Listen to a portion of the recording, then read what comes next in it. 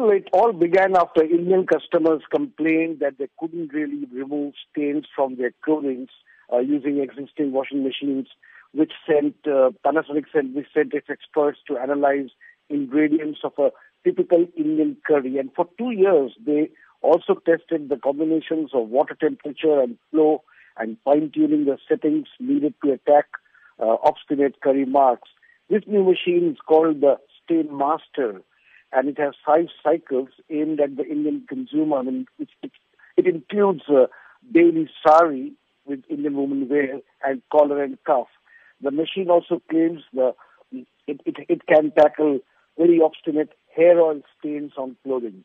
The main question is, how much does this Stain Master cost? And of course, will Indians go for it? It's a very good question. It is priced at roughly around $330 US dollars, and it costs 10% more than other models.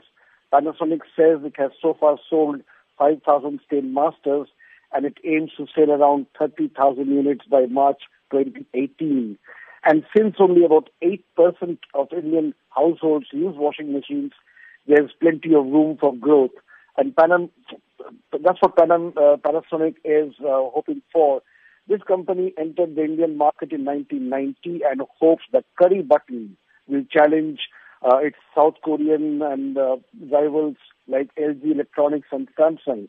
It also plans similar machines for other Asian markets, but it is not very clear whether the Japanese company will launch similar features in Africa or in the markets in the West.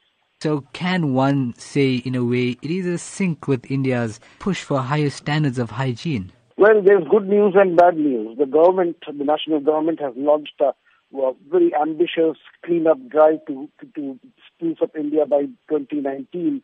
The focus is also to build tens of millions of toilets for the bare poor. And yesterday, the capital, Delhi, ordered even luxury hotels to open their washrooms so that people do not turn the city into a public urinal. But a report this week suggested that Indians' lack of toilet hygiene were delaying long-haul flights almost daily and bleeding airlines of revenue. The good news is that as high street clothing gets costlier but popular, Indians are sure to look for a machine to battle the telltale spots.